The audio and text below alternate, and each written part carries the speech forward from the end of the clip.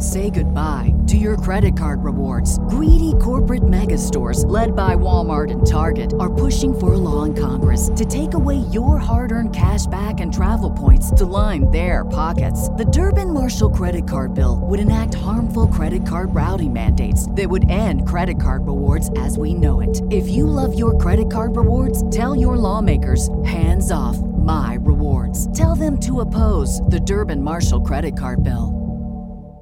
Catch those springtime vibes all over Arizona. Break out of the winter blues by hitting the water at one of our lake and river parks. Take a hike among the wildflowers. Just make sure to stay on the trails and leave the flowers for the bees. Discover Arizona's best kept secret and visit azstateparks.com/amazing to start your springtime adventure. On this episode of On the Mark with Mark Carman, we've got Katie Ledecky going for more gold. Ashley Young went to Bristol, Tennessee, and is now a NASCAR expert. And Ethan Blumenthal loves the Little League World Series. NFL insider Matt Verderam, what in the world is going on with Antonio Brown? On the Mark with Mark Carman starts right now.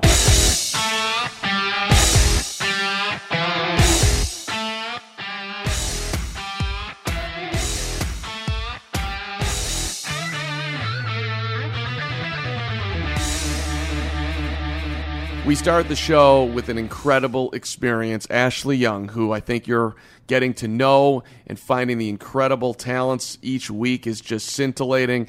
She was down in Bristol, Tennessee this week at a NASCAR event. Now, before we go any further, I want to give my NASCAR credentials. I was once a vendor at the Joliet Speedway.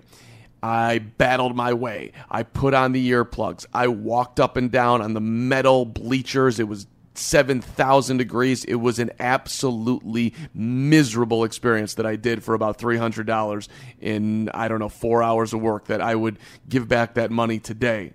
Maybe I wouldn't, but it was not fun. I have been to the Indy 500. That was a sweet play. Got to ride in a test car. I thank Fansided for that. I got to meet iJustine, who was there. She's an internet sensation. You should check her out. And so that was an experience that I actually was really thrilled to do. Now, I didn't get to go to the race because I left earlier. You, on the other hand, were in Bristol, Tennessee all weekend long, living the NASCAR lifestyle. You have made it back. You look no worse for wear, although very casual on a Monday. I think you need a workout and some rest. Good to see you, first of all. Great to be back, Mark. I'm so happy to be back in Chicago. Do you feel like you went to another country? I do, and I think the key part of this story, for people that don't know me, I'm not a nature person.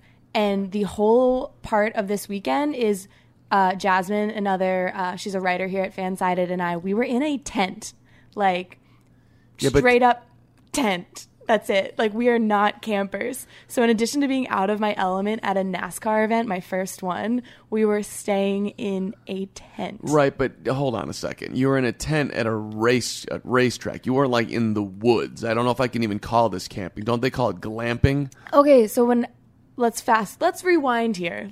How did we get here? Sure. Let's do the little narrator rewind. Explain away. So we got an email about going glamping at a NASCAR event, and I was, hopeful. Let me try something new, a new experience. Get out of your comfort zone. That's beautiful. That's beautiful. Yes. I'm trying. You've inspired me. And it was pitched as a glamping event. Okay, well, when I hear glamping, I think air conditioning, or I think a trailer. We were in a tent, and it was 95 degrees, and we're in this glamp ground right outside the venue. So hold on a second. 95 degrees at, say, 3 in the morning? I mean, were you able to sleep? I'm sensing a little victimhood here. Okay, perhaps I'm still a little dehydrated from sweating so much. But I would say from 7 a.m. to midnight, you could not be in that tent because it was so hot. It was like an oven. Okay, that's brutal. Mm-hmm. I'm starting to feel your pain here. Yes. Okay, so what did you got there on Friday, you left on Sunday, you were there for 48 hours? 48 years. 48 48 hours. Yeah, it was a quick little turnaround. We flew into Bristol, Tennessee on one of the smaller planes. And watching your videos, you looked happy getting off the plane. You had your American floppy hat on. I did. I was trying to play the part. I had some like reflective sunglasses, an American flag bucket hat. But, sometimes the captain will come on and say, hey, we're expecting turbulence. Please remain seated. I don't know whose first day it was on that plane, but they said, we're delaying snack services, and I quote, because it's going to be a rough one. And then just clicked the mic. Ooh, that's a terrible feeling. And it was when Jasmine and I looked at each other and we were just kind of like, do they pay us enough for this? Like, why are we here? And it just kind of continued to be one of those surreal experiences for the rest of the weekend. How bumpy was that flight? We were both a little nauseous by the end, little motion sickness. So it was really that bad? Yeah, and it wasn't so much that it was dropping, it was like a lot of small, like, brrr, brrr, like bumps. It was a smaller plane, correct? Yeah, so we kind of expected that, but it wasn't great. How many people were on the flight? Like 20? 20 maybe, yeah. And this flight was from where? Oh, and I was next to the bathroom. This is the only time I've ever seen anybody go from Chicago to Tennessee, which is about an 8-hour drive. No. We went to Chicago to Atlanta to Bristol, Tennessee. So you had to go down to get back up. Yes. That's awesome. I like the Atlanta airport, though. It's a very large airport, many concessions. Mm-hmm. You should have had a drink there, although that probably was... We had about 25 minutes, so we power walked. We hopped on the tram, power walked. Okay, all right. Nice. So whatever, that's not the important part. No, this is... I just want to get the whole thing. You had a brutal flight in. Next to the toilet. I just want to emphasize, I sat down and my seatmate was the toilet. Okay, all right. Well, at least you had close... action if you needed to get in there. Mm-hmm. So now you're in Tennessee. They pick you up in a limo?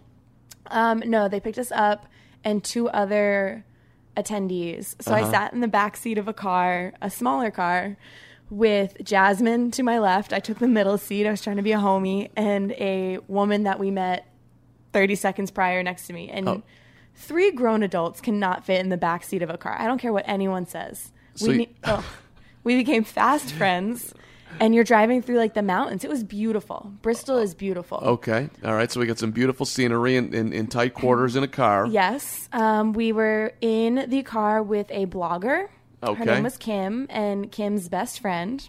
Kim Thomas. Love Kim Thomas. Super sweet. Really fun. Lifestyle blogger, photographer, beauty enthusiast, lover of pretty things. Again, don't know what she was doing at this event, but I have no idea. We were in it together. This is fascinating. Okay, so you're in a cab with Kim Thomas. At this point, we're in it, and the guy from M&M's is driving us, and we're just kind of like, all right, there's no turning back at this point, Mark. Like we're in the car and we're driving in the mountains. We have no idea where we are. We have no cell service, and then you start to see the RVs. So Chicago's pretty flat. We're in the city. It's full of people and noises and sounds. I mean, we're just looking out at grass and blue skies and mountains and like the occasional house. Are you excited at this point or are you terrified? I think I was shell-shocked. So like no emotions, just kind of trying to process, but like 10 steps behind. And then you start to see the RVs, and then you start to see the coolers and the jorts and the reflective sunglasses, and you're like, oh, we're getting closer. And people, it's just like on these mountains, it's rows and rows and rows of RVs and people day drinking. And I was like, oh, okay, this looks like fun. We could get behind this. But we weren't staying with them. We were in the parking lot with like 40 tents lined up. And they showed us to our tent, and we're kind of like, all right, enjoy. And Jasmine and I were like, what are we doing? Like, what are we supposed to do? Right, you can't, like, it's not like you're going to take a nap. It's hot. Right, okay, so I'm a big fan of the drop your bag, quick hotel nap. Yeah. Then you wake up, you shower, and you go about your day. Well, you're in a tent it's 95 degrees outside. I would equate it to sitting in a parked car. That's how hot it was inside the tent. And so we couldn't stay in the tent, but also you're in the middle of nowhere, so your options are to, like, go walk around the parking lot and see, like, the tailgating going on, or to sit in the tent. Like, we had no options. going to end the podcast right here because I don't know where to go because this just sounds miserable. I honestly, I need to be more positive. I would have no. I'm getting into it. I think I would have had a heart attack. I would have I would have Ubered home. Okay, so we did say several times because for what it's worth, like Jasmine's a writer. I don't know what I am. I do a little bit of everything here. You know, Richard, who usually does the camera work, wasn't there to do the camera. Mark usually does our on-camera stuff. He wasn't there. So you have these two like substitutes trying to navigate an event that they have no knowledge of. And the number of times we said Mark would never have made it, we would have like afforded dinner. Oh, no. Hold on a second. Although I did just say I would have Ubered home. You would have Ubered home. I think I would have made it, but I would have, the looks on my face would I would have. Do you like bugs? How do you feel about bugs? I'm not totally anti-bug, but how do you feel about spiders in the tent, ants in your bed? Ants were in the bed? Jasmine got bit.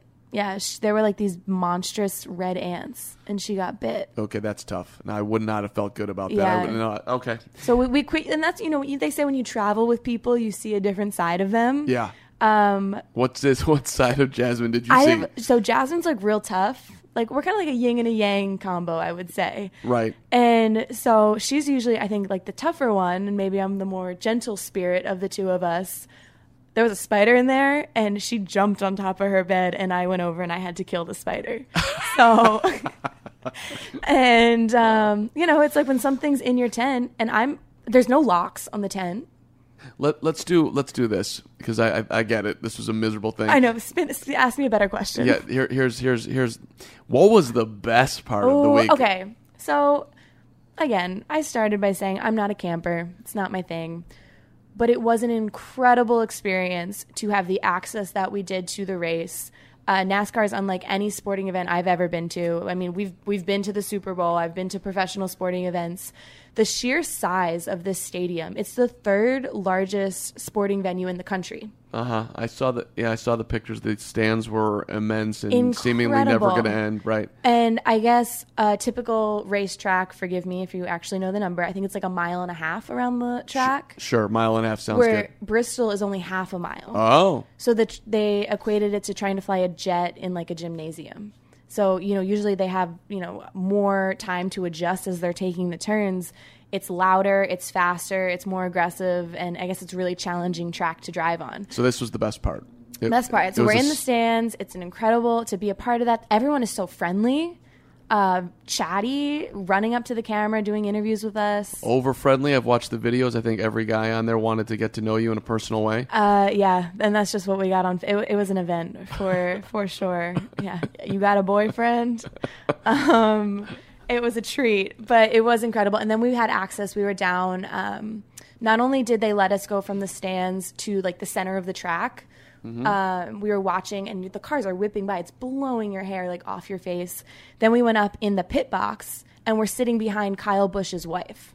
Wow! And that was another surreal moment, kind of like, what are we doing here? Like, people would kill for this opportunity, and to see. I guess I didn't realize how much like data work went into driving a car.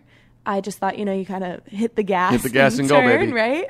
But I mean, there's people up in that pit booth. They're like tracking your speeds, your path. They have everyone else's speeds and a bunch of numbers I didn't understand. And it's Kyle Busch's wife, his 3 like tech guys, and then me and Jasmine sitting behind them. Yeah. Well, that sounds... It was incredible. I was really grateful for that experience. And it's just the 10. But I knew going into that, that's not my thing. It's not my thing. But you learned, you digested, you have more knowledge, you can speak on something that you probably couldn't have spoke on as brilliantly as you're doing right now. So overall, it wasn't a glamorous experience, but you learned something, you made it through. I think you became stronger in the process. And I think I lost 10 pounds. So lost 10 pounds. Out. Let's check it down. Let's mark it down as a win. It was a big win. No, really incredible opportunity. I never thought I would be a fan of NASCAR, and it was something. Okay, I'm going to segue to one thing before you get on out of here. I think you're going to really enjoy this, even though it's a creepy story. Did you hear about the fugitive who was found in Wisconsin after 3 years on the run? No. Okay. Now I'm going to tell you a story here because it seems to somehow fit into what you experienced this weekend. All right, here we go. All right, here we go. All right, so there was a Wisconsin fugitive. Okay. He was sleeping in a homemade bunker. All right, this was August the 9th, which was 8 days ago, roughly. Okay. Make that 10 days ago, whatever. It was earlier this month. Okay, he had been on the run from the law for 3 years. This is where it gets a little uncomfortable. We'll get to why he was on the run in a second. But so there was a hiker, and he's in the woods, and he's on the Ice Age National Scenic Trail in Ringgold, Wisconsin. Now, I don't know if you've ever been on that. I have not. I'm assuming you haven't either. After what I just shared with you, does it sound like something I would participate in? Right. So this is a remote trail. So this hiker's walking along, and he sees this bunker, and he's like, what the hell is that? So he decides to open up the door to the bunker, which, no chance. No way. But nope. This dude opens up the door, and inside he sees this guy who's sleeping, and he's on a cot, and he's got tools around him, and he's got canned food, and he's like, what the hell is that? He definitely has a gun, too. Well, I'm sure he does, whatever else. So he calls 911, all right? And so they go, and they find Jeremiah Button, 44 years old, had disappeared in 2016. He was supposed to stand trial. This is where it gets uncomfortable. Okay. Sexual assault of a young girl, okay? So he was going to go to prison, and he's like, you know what? I'm not going to prison. I'm going to the bunker. And so this dude, this is how he does it. Just I don't want to give a pathway for people like this, but this is kind of amazing. He's going to prison, all right? He decides that I'm not going to prison. So he chooses a spot in a wooded area close to the Marathon County landfill. So he's like, that's where I'm going to get my food. I'm going to make it to the landfill. And he'd go there, get food, get whatever he would find, canned food, leftover banana, whatever he was finding, right? Bananas. Right. So his hideout is near the Ice Age Trail, 1,000 miles. A footpath that no one's going on. They call it a rustic trail, right? He's not going to see anyone. No one goes here. And so he digs out this bunker. He lines the wall with cardboard and tarps. He makes a roof out of tarps and logs. He starts bringing in supplies one backpack at a time to not, draw any attention to himself from the one person he may run into. Like, what the hell are you doing out here? He bought half a pallet of canned food, and he brought a TV. He brought a TV into the woods, okay? And so when he decides that he's actually going to go disappear, he leaves his car, his wallet, his ID at his mom's house in Richfield, Wisconsin. He leaves a note that says he's moving to Florida. And then he takes a train to Stevens Point, Wisconsin, and he covers himself in coal. By the way, for the podcast, Ashley's just looking at me with this disgusting look on her face. He covers himself in coal, where apparently coal workers take this train, and so he tries to blend in to avoid detection. He gets off in Wausau, Wisconsin, which is a fascinating town where you can go skiing. I've actually been there. The Rib Mountain Inn was up there. But so he gets off in Wausau, and he walks 2 days to the bunker. So just trying to, no scent of me anywhere here. So over the years, he's able to ride a bike to the landfill. He collects food, clothes, tools, electronics, all this. Now, he's all by himself for 3 years, right? Wait, yeah. That's a long time. Right? Doesn't your brain just start to kind of mush if you don't stimulate it? I would think so, right? So he's got a TV antenna attached to a tree, so he's got a system of 8 solar panels.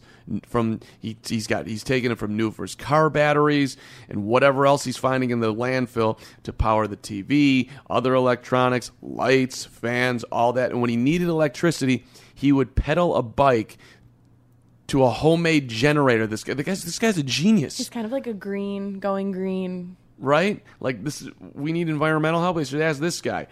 In winter, he kept warm by lighting a fire in his Dakota-style fire pit. I don't know what that is. Me either. But he had it was complete with a tin can chimney that piped the smoke out of the bunker.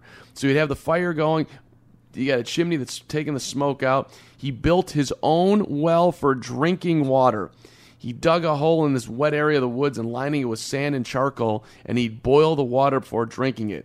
And then he was growing marijuana out in the woods. He's got it all. He's got it all. He's got a pound of weed he's making every year. And apart from the occasional hunter, he said he saw no one. So the police get to the bunker. Initially, he won't come out. And then when he finally did, he told him, "I'm a wanted man," and then remarked, quote, "It was nice to talk to some human beings." He was actually borderline happy to see the cops. And, like, you almost just felt sorry for him. I almost said, "Aw," and I was like, "Ashley, get it together." Right, but that's how I felt. Like you know, you're a human being. Like, we whatever. All right, how long is he going to jail for, though? Let's be real. Forever. Forever? I mean, I don't know forever, but he's going to jail for a long time. I mean, he's been on the run for 3 years.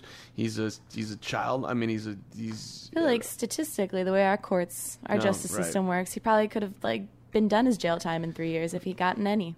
Well, right?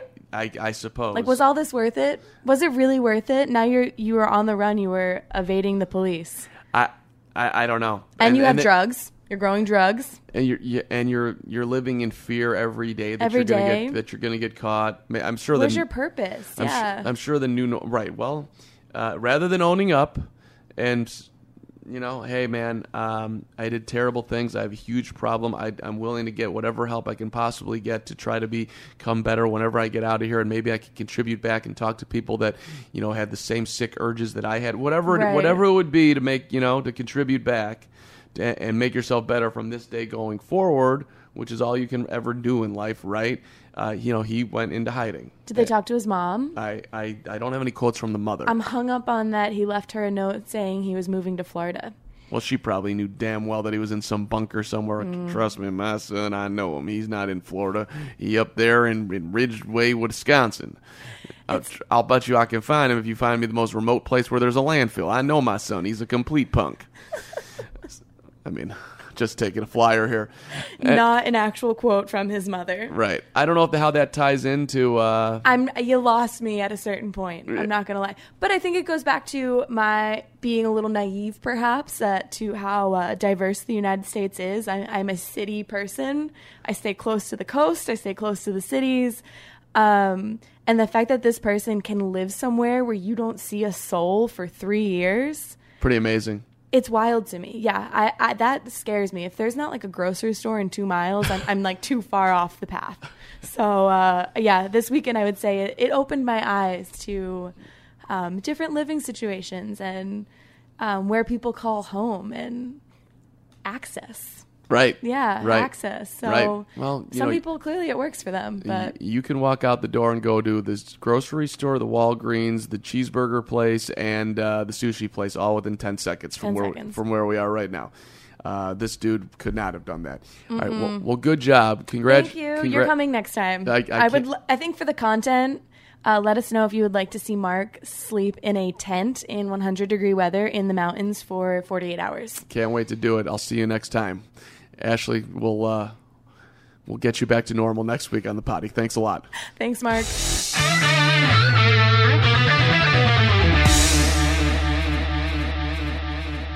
Time now for my guy, Ethan Blumenthal. We're going to talk a little Williamsport, PA, Little League World Series. But first, Ashley was traveling around and had some difficulties. You look worse for wear.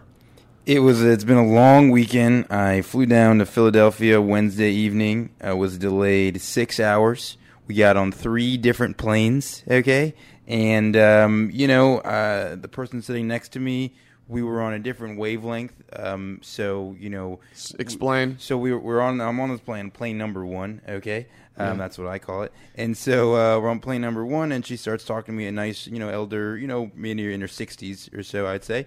And you were having a nice conversation, and then a few points, she brings up God. Okay, and she says she was giving her daughter was going to school at Purdue, and she was like helping her pack, and she was like, God will protect her, and I was like, okay, that's cool. And then so then we get onto plane. So then they would get us off the plane because they didn't have a light bulb or something like that. That's what they told us. I don't know what that means. If that was like whatever. It was the internal conductor transformer. Yeah, exactly. Right. It was the left phalange, actually. If anyone, we have fans listening out there. Okay. And so then we get on plane number 2, and of course I'm sitting next to the same person, and we start talking, and then she asked me the question, where do you go to church? And, I didn't have the heart to tell her at the time that I was Jewish. I didn't know where that would have led the conversation. But, then she started telling me that, that she's, found God, and that it's really great for her, and that, she's going to go home and pray for me so that I can find, Jesus in my life. And I didn't, I have the heart to tell her that, I could invite her to my Passover Seder. Like, how are you supposed to finagle that situation? So, okay, let me jump in here if I may. You can take care of you right there and honor you, Ethan Blumenthal, Sure. and say, actually, I'm Jewish. I haven't been to synagogue in 10 years, I'm guessing. Well, that's not true. That's not true. Okay, Yeah. I go to synagogue on the high holidays only. No? Sure, whatever. Well, Yeah, no, yeah. I need to know now. What do we got? Yeah, I go, you go throughout the year, a little bit, a couple of times, high holidays, I go here and there. You're telling me that you show up on a random Saturday? I don't buy it. Is that true? Not a lot of random Saturdays, but it will happen? It's occasionally, yeah. So if you feel it, you'll be like, you know what, I'm going to go today. Sure, yeah. Where will you go? If is I one if I were to go, I would be going with my parents' synagogue, yeah. Okay, so your parents are fairly religious. A little bit more, yeah. Okay, so I've got some. My parents are actually fairly religious. I go once in a while with them. Is that a must do on Yom Kippur? Like there's no, for sure, yeah, for for sure. sure. Rosh Hashanah, you're there. for sure. Oh, right. yeah, I'll be there. Okay. I will be there, All day long. Yeah. You got your own. You got your own talis situation going. Absolutely, man. Oh, It's bar mitzvah, of course. Bar mitzvah on what day? The date of my bar mitzvah? Yeah, September 6th, 1986, right here, pal. Wow. What do you got? Man, I don't know. I think it was like April 6th. Yeah, that doesn't count. Day, Now, 2005? everything you just said prior to this point is now in question that you don't know your bar mitzvah Okay, date. For the record. okay, all right. I didn't know that was such a big deal. I don't know. Yeah, well, no, it's right. probably not. But Yeah. but All you right. know, these are my Understood. these are Well, my. either way, the But woman so that I was speaking with, she has no idea about any of this. That's really the point here. Yeah. I'm kind of mad at you that you didn't stamp your Judaism. I just didn't know. First of all, I've been on 2 planes now already, and we were about to get called off to kicked out of the second plane and get on a third plane, which is ridiculous. So here's what happens. We're on the second plane, and then the pilots, we get everyone settled in. We're like, okay, we're going. And then the pilots time out. So like they can't be going for long enough because we were already delayed so much on the first one. That whole timeout thing is such BS. But what I don't understand is why did they have us get on the second plane? Like they could tell time. They knew that these guys were going to time out in 20 minutes, and that takes at least 20 minutes for everyone to get on the damn plane. And so then they're like, oh, now we're all here. And then we get up. So we have to get off the plane again. And then we have to wait like 3 more hours for a new crew to fly in. that I feel you on that. It's like And I had all that time to think about whether I was going to tell this woman that I was Jewish or not. right, and you just wimped it flat out. I did. And for the record, I've wimped it too, but I'm trying to build a better Ethan Blumenthal No, I and Mark appreciate that, yeah. and Mark Carmen right Of course, now. yeah. Own who you are. Yeah. It's the same thing, by the way, what you're saying, not on the level of annoyance, but the person that gets in the Starbucks line, right? Sure. You're in line. You're 5 deep. You're 4 deep. You're 3 deep. You Yeah. get up there. Now, how many people get up there? Not sure what they want. That's kind of annoying. But what's really annoying to me? It's $3.92. Then they got to go reach in the pocket, open up the wallet, find the credit card. Dude, did you think you weren't going to have to pay? Do you see these people behind you? See your future, be your future. Have the card out there ready to rock and roll, and let's point. go. That's a good point. This is not something that's new. You get in the line. When you get to the end of the line, you make your order. You're gonna have to pay. Yeah. So I think we can be better in that scenario, myself included. Occasionally, see your future, be your future. All right, Little League World Series. Yeah. Let's lighten it up here. Damn it. Absolutely. Did you like the jerseys that they were wearing? Jerseys were absolutely awesome. Yeah. Don't you think it's a little just too cute when they call them Cubbies? Like it's just like the level of It was a Little League World Series. It's a bunch of 12-year-olds out there, trying to play baseball. The Cubbies. We're lovable losers. We've never won anything except for 2016, the Cubbies.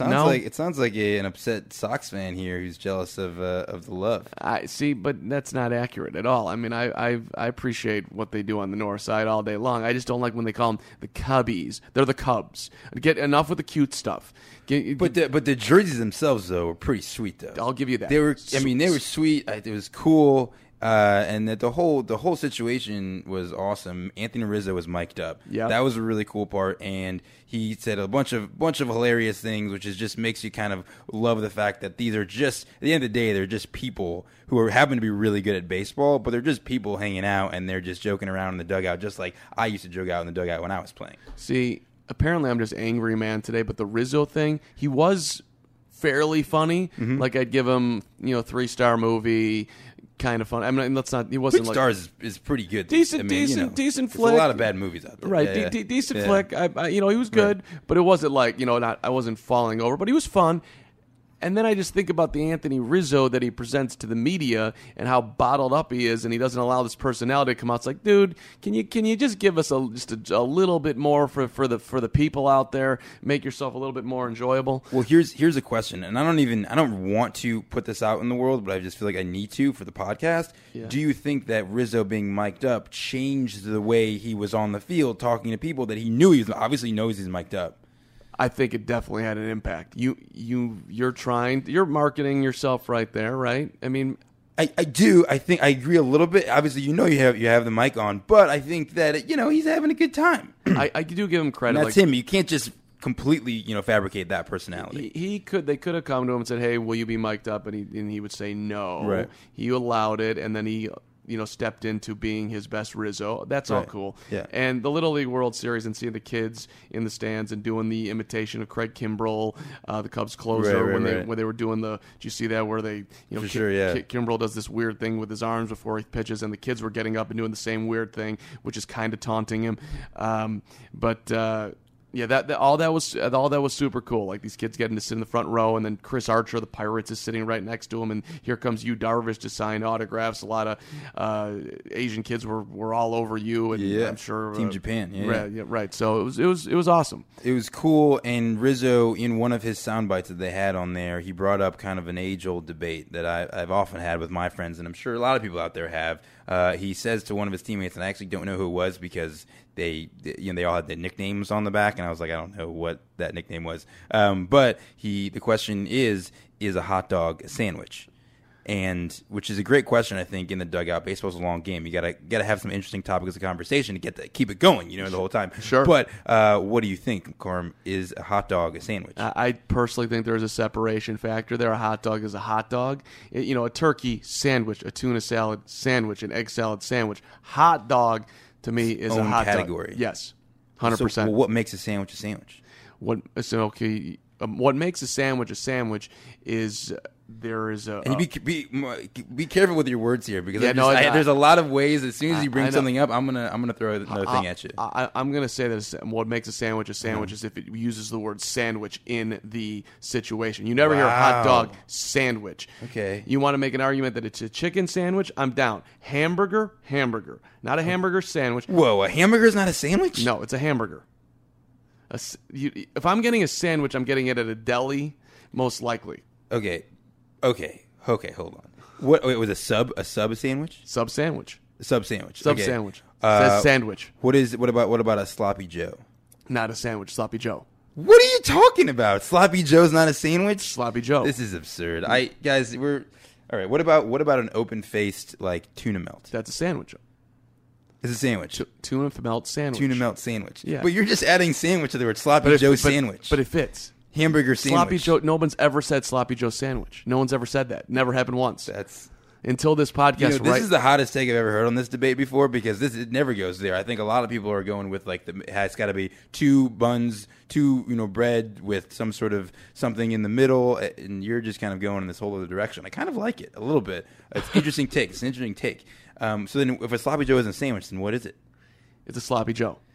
It's just what it is. A hot dog is a hot dog. What about a bagel? A bagel, you can have a bagel sandwich, right? But a bagel by itself is a bagel. But you start throwing some tuna salad on there with lettuce and tomato. Now you got a tuna salad sandwich on a bagel. What about just cream cheese? That's a bagel and cream cheese, not a sandwich.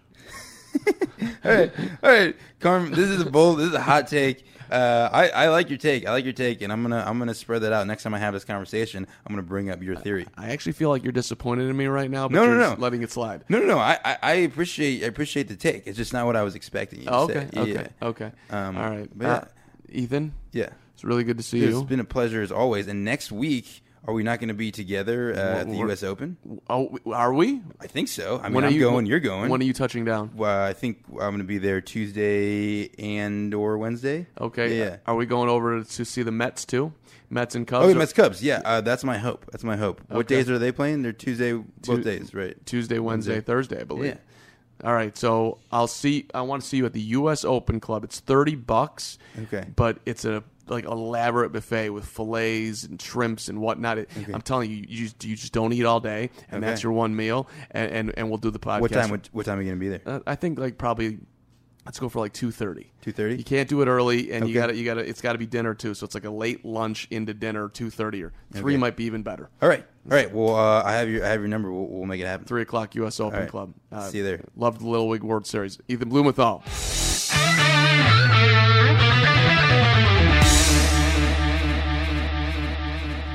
Bringing in my guy, Matt Verderam, NFL Insider, fan-sided. Nobody knows more about football than Matt Verderam.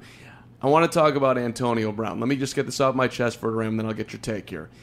There is a huge cost in life for people who never somehow don't figure out that they're not special, that have had their ass kicked, kissed for life, and they don't think the rules apply to them.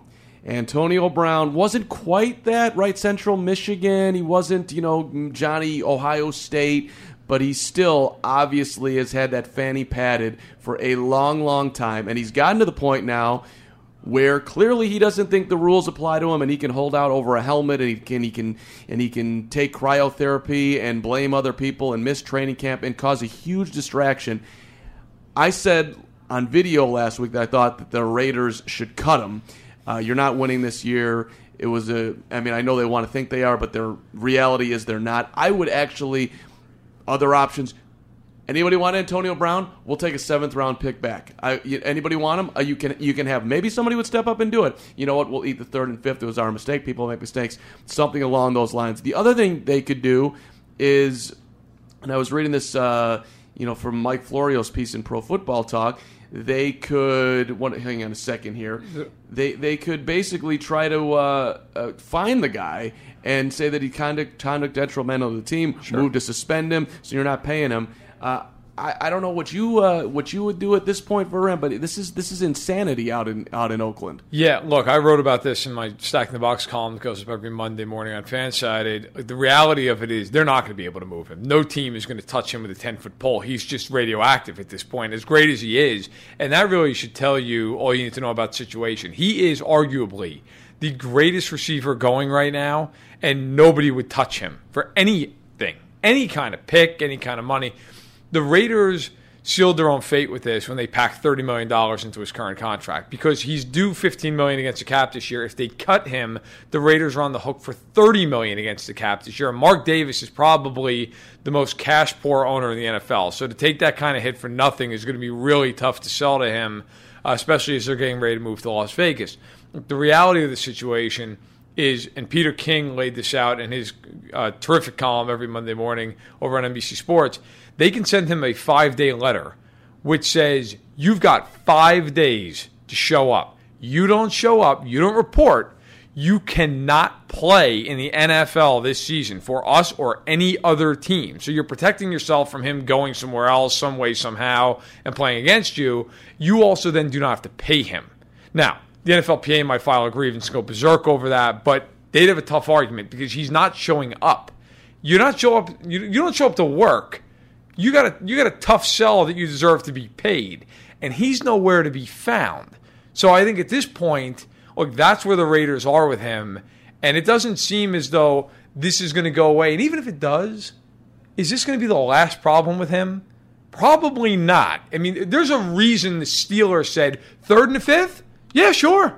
Go right ahead. He was on one of the easiest contracts to deal with in football, and the Steelers gave him away for a 3rd and 5th round pick.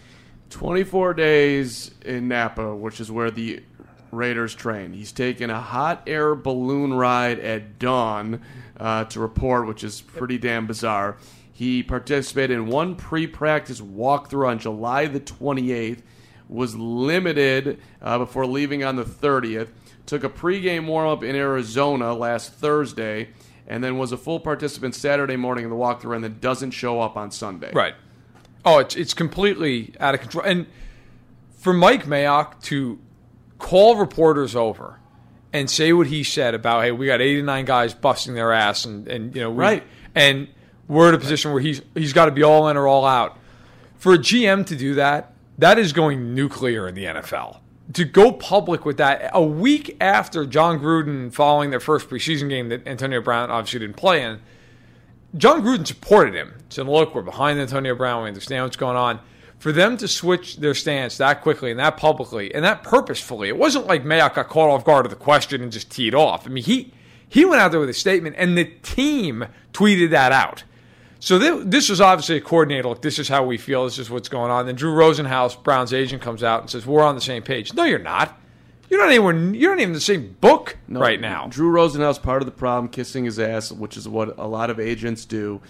Drew Rosenhaus needs some truth serum for himself. Hey, Antonio, it's $30 million that is on the line for you. It is your reputation. Yeah. It is your manliness. It is all of it. Right? So how do you want to be remembered? Legacy, all of it.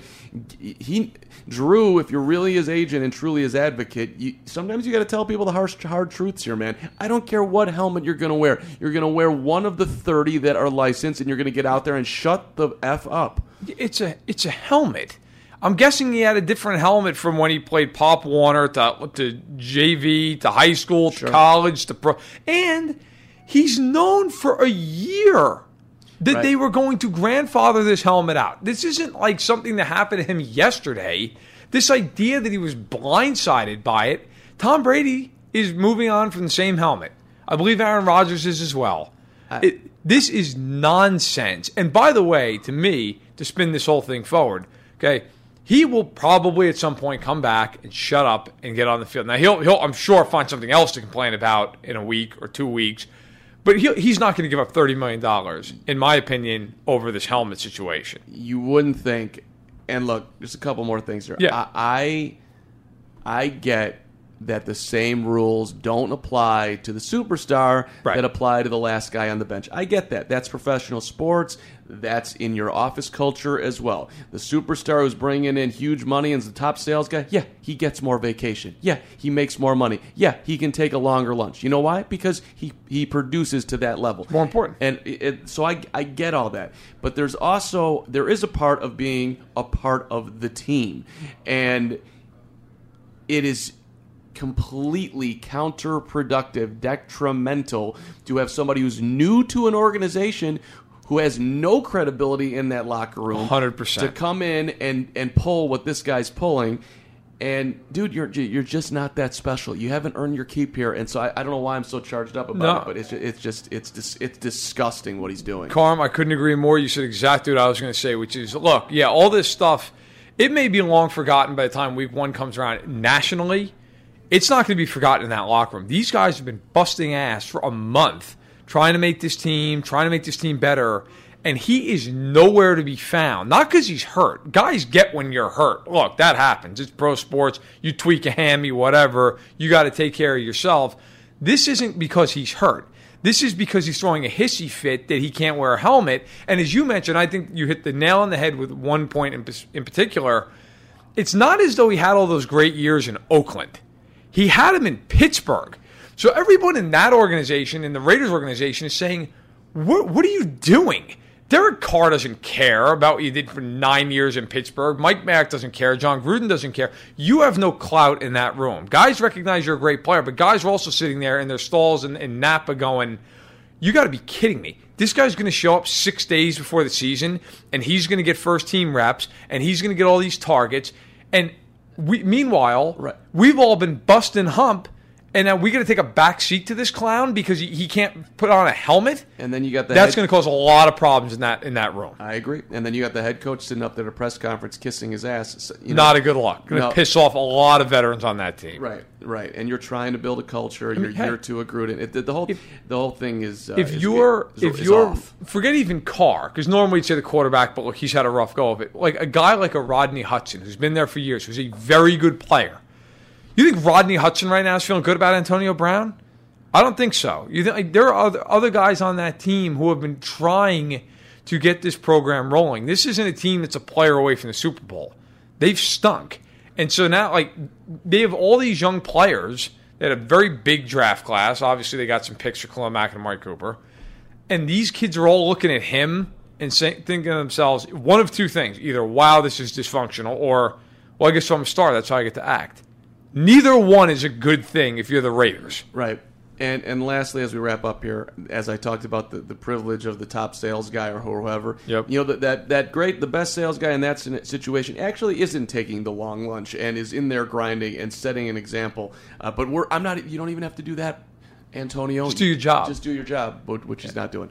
Verem, good to see you, my friend. Thanks a lot for having me, man. Stacking the Box is Matt's podcast. You should check it out, and it's available just where you found this one as well. When does Stacking the Box come out? Every Monday? Wednesday? Podcast comes out every Monday, and during the season, one will come out every Monday and every Wednesday. And the column is up every Monday morning, 6 a.m. Eastern on fanside.com. Stacking the Box. Check it out. Matt Verderame, good to see you. Thanks a lot, man.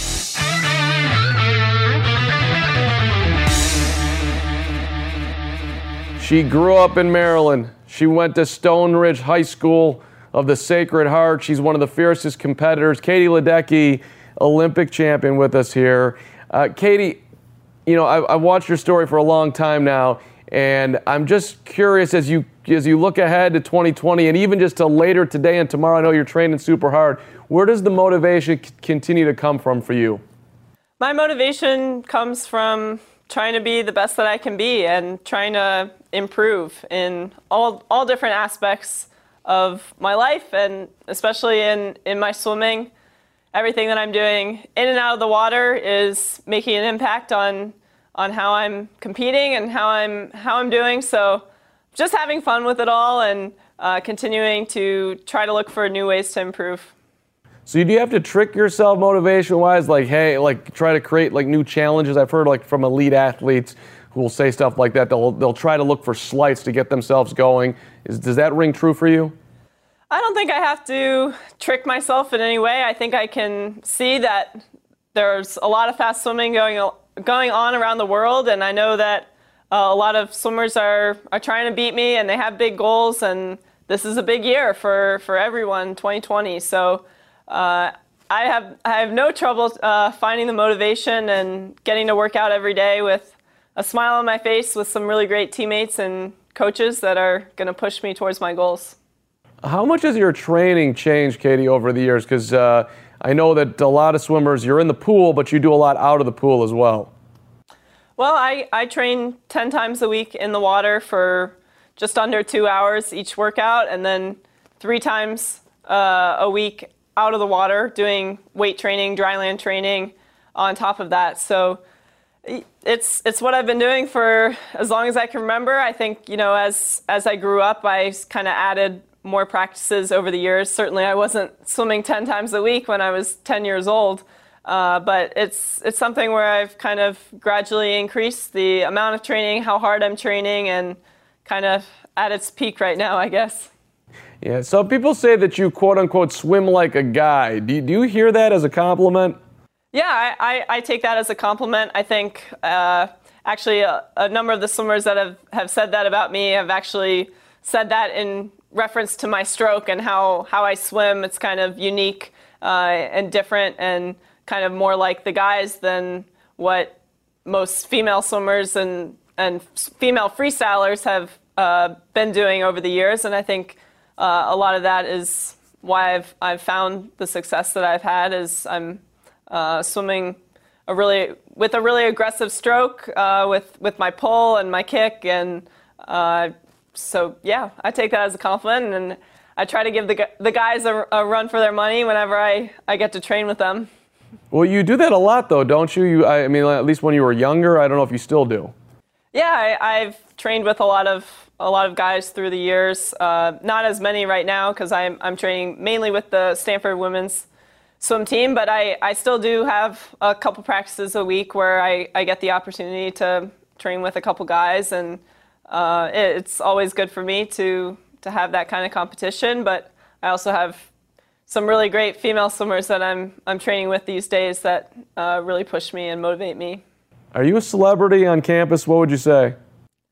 I guess maybe slightly, but at Stanford, everyone is kind of treated equally. Nobody really gets starstruck or anything. There are so many people doing some really amazing things in all different fields, whether it's athletics or research or other extracurricular kind of activities. There's some really amazing people that I've had the opportunity to meet, and whenever somebody comes up to me and wants to meet me, it's always fun for me to meet them and get to know them as well. Yeah. Do you still do a lot of visualization? I know I watched one video with you. You said you were actually trying to visualize yourself losing and you were unable to do that. Yeah, that was before my race in London at my first Olympics, my first gold medal. I have talked about how I was trying to visualize my race before the finals. I was having trouble falling asleep, and I couldn't visualize myself winning anything but gold, which for me was pretty crazy at the time, given that it was my first Olympics, my first international race. I think it's a great strategy if you can implement it. I just don't know how many people do it. 15-time world champion, 5-time U.S. Olympic gold medalist, and you're coming out of the FINA World Aquatic Championships. But you're working on your recovery here, Katie, and apparently that has something to do with chocolate milk. I love chocolate milk. I want to drink it every day, but I sort of am still trying to figure out this really is good for me and this works. Can you explain? Yeah, so I've been drinking chocolate milk since I was a young teen, and it's something that I've been drinking after workouts and after races. It really has a lot of benefits when it comes to recovery, and there's a lot of science that supports that it really has the perfect ratio of carbs and protein. And on top of that, of course, it tastes good, but it also has the electrolytes naturally and the fluid that you need to recover and replenish your body as you're getting ready for your next race. I'm racing, a lot over the course of a week when I'm at a World Championships or an Olympic Games, and I have to make sure that I'm doing everything that I can to prepare myself for the next race once I complete one race. Yeah, let's wrap up with Michael Phelps. Have you spoken to him at all recently? I know that you looked up to him as a kid, and now you're sort of becoming the Michael Phelps on the women's side of swimming. Do you guys communicate? Yeah, he actually texted me a couple weeks ago when I was at World Championships, just a text of support and wishing me well, and we stay in touch, and I get to see him from time to time. He still kind of sticks around the sport, at least follows swimming a little bit now that he's out of the water and has a couple kids. It's been really great to follow what he's been able to do out of the water now that he's retired and enjoying that life. Do you tell him that you're trying to top him? No, I'm not. I'm just focused on my own goals. People can say whatever they want, but I'm just focused on my own goals and what I'm trying to accomplish, and doesn't really have much to do with a medal count or anything that Michael's ever done. What he's done in our sport is incredible, and I have so much respect for him and what he's done to change the sport and bring exposure to the sport and really kind of lead a wave of young swimmers like me that looked up to him when we were younger, and now we're the ones on that stage at the Olympics, at the World Championships, that are swimming fast and representing our country. It makes a ton of sense. Last one, what's your number one driver right now then? My number one driver is myself. I have big goals for myself, as I said, and it's really important for me to do everything in and out of the water to prepare myself. And so I'm motivated internally, and I'm focused on getting back into training and really working hard over this next year. Katie, thanks for talking today. We love watching you. Continued success to you. Thank you.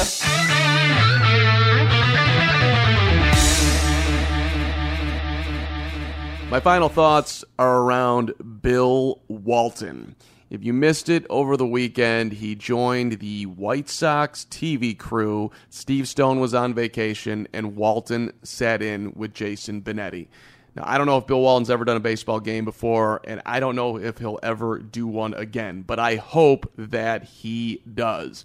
Entertainment and baseball is a good thing, even if it is an older gentleman, as baseball does try to get younger with its fan base. The baseball game, I can watch it on television, and having a guy come in there with a little bit of a name and a tie-dye shirt and being incredibly entertaining, if not on point to BABIP and ISO and whatever other baseball statistic you want to talk to, all the way down to RBIs, is worth it for me. I mean, the guy is going crazy on foul balls. This is good for baseball. This is good for TV. And Jason Benetti, give that guy a ton of credit. He is so versatile, and whoever sits next to him, he lifts them up and makes them even better. But I heard a lot of people complaining, why the hell is Bill Walton on here? I got to turn it up.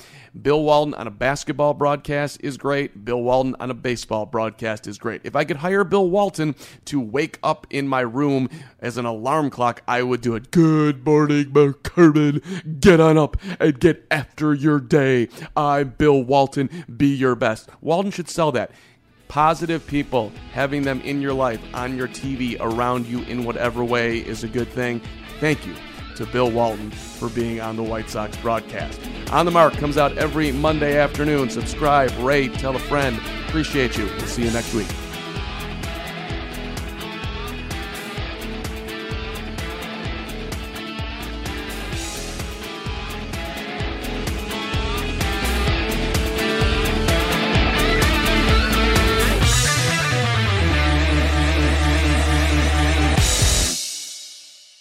Presented by T-Mobile, the official wireless partner of Odyssey Sports. With an awesome network and great savings, there's never been a better time to join T-Mobile. Visit your neighborhood store to make the switch today. When you need mealtime inspiration, it's worth shopping Kroger, where you'll find over 30,000 mouth-watering choices that excite your inner foodie. And no matter what tasty choice you make, you'll enjoy our everyday low prices, plus extra ways to save, like digital coupons worth over $600 each week. You can also save up to $1 off per gallon at the pump with fuel points. More savings and more inspiring flavors make shopping Kroger worth it every time. Kroger, fresh for everyone. Fuel restrictions apply.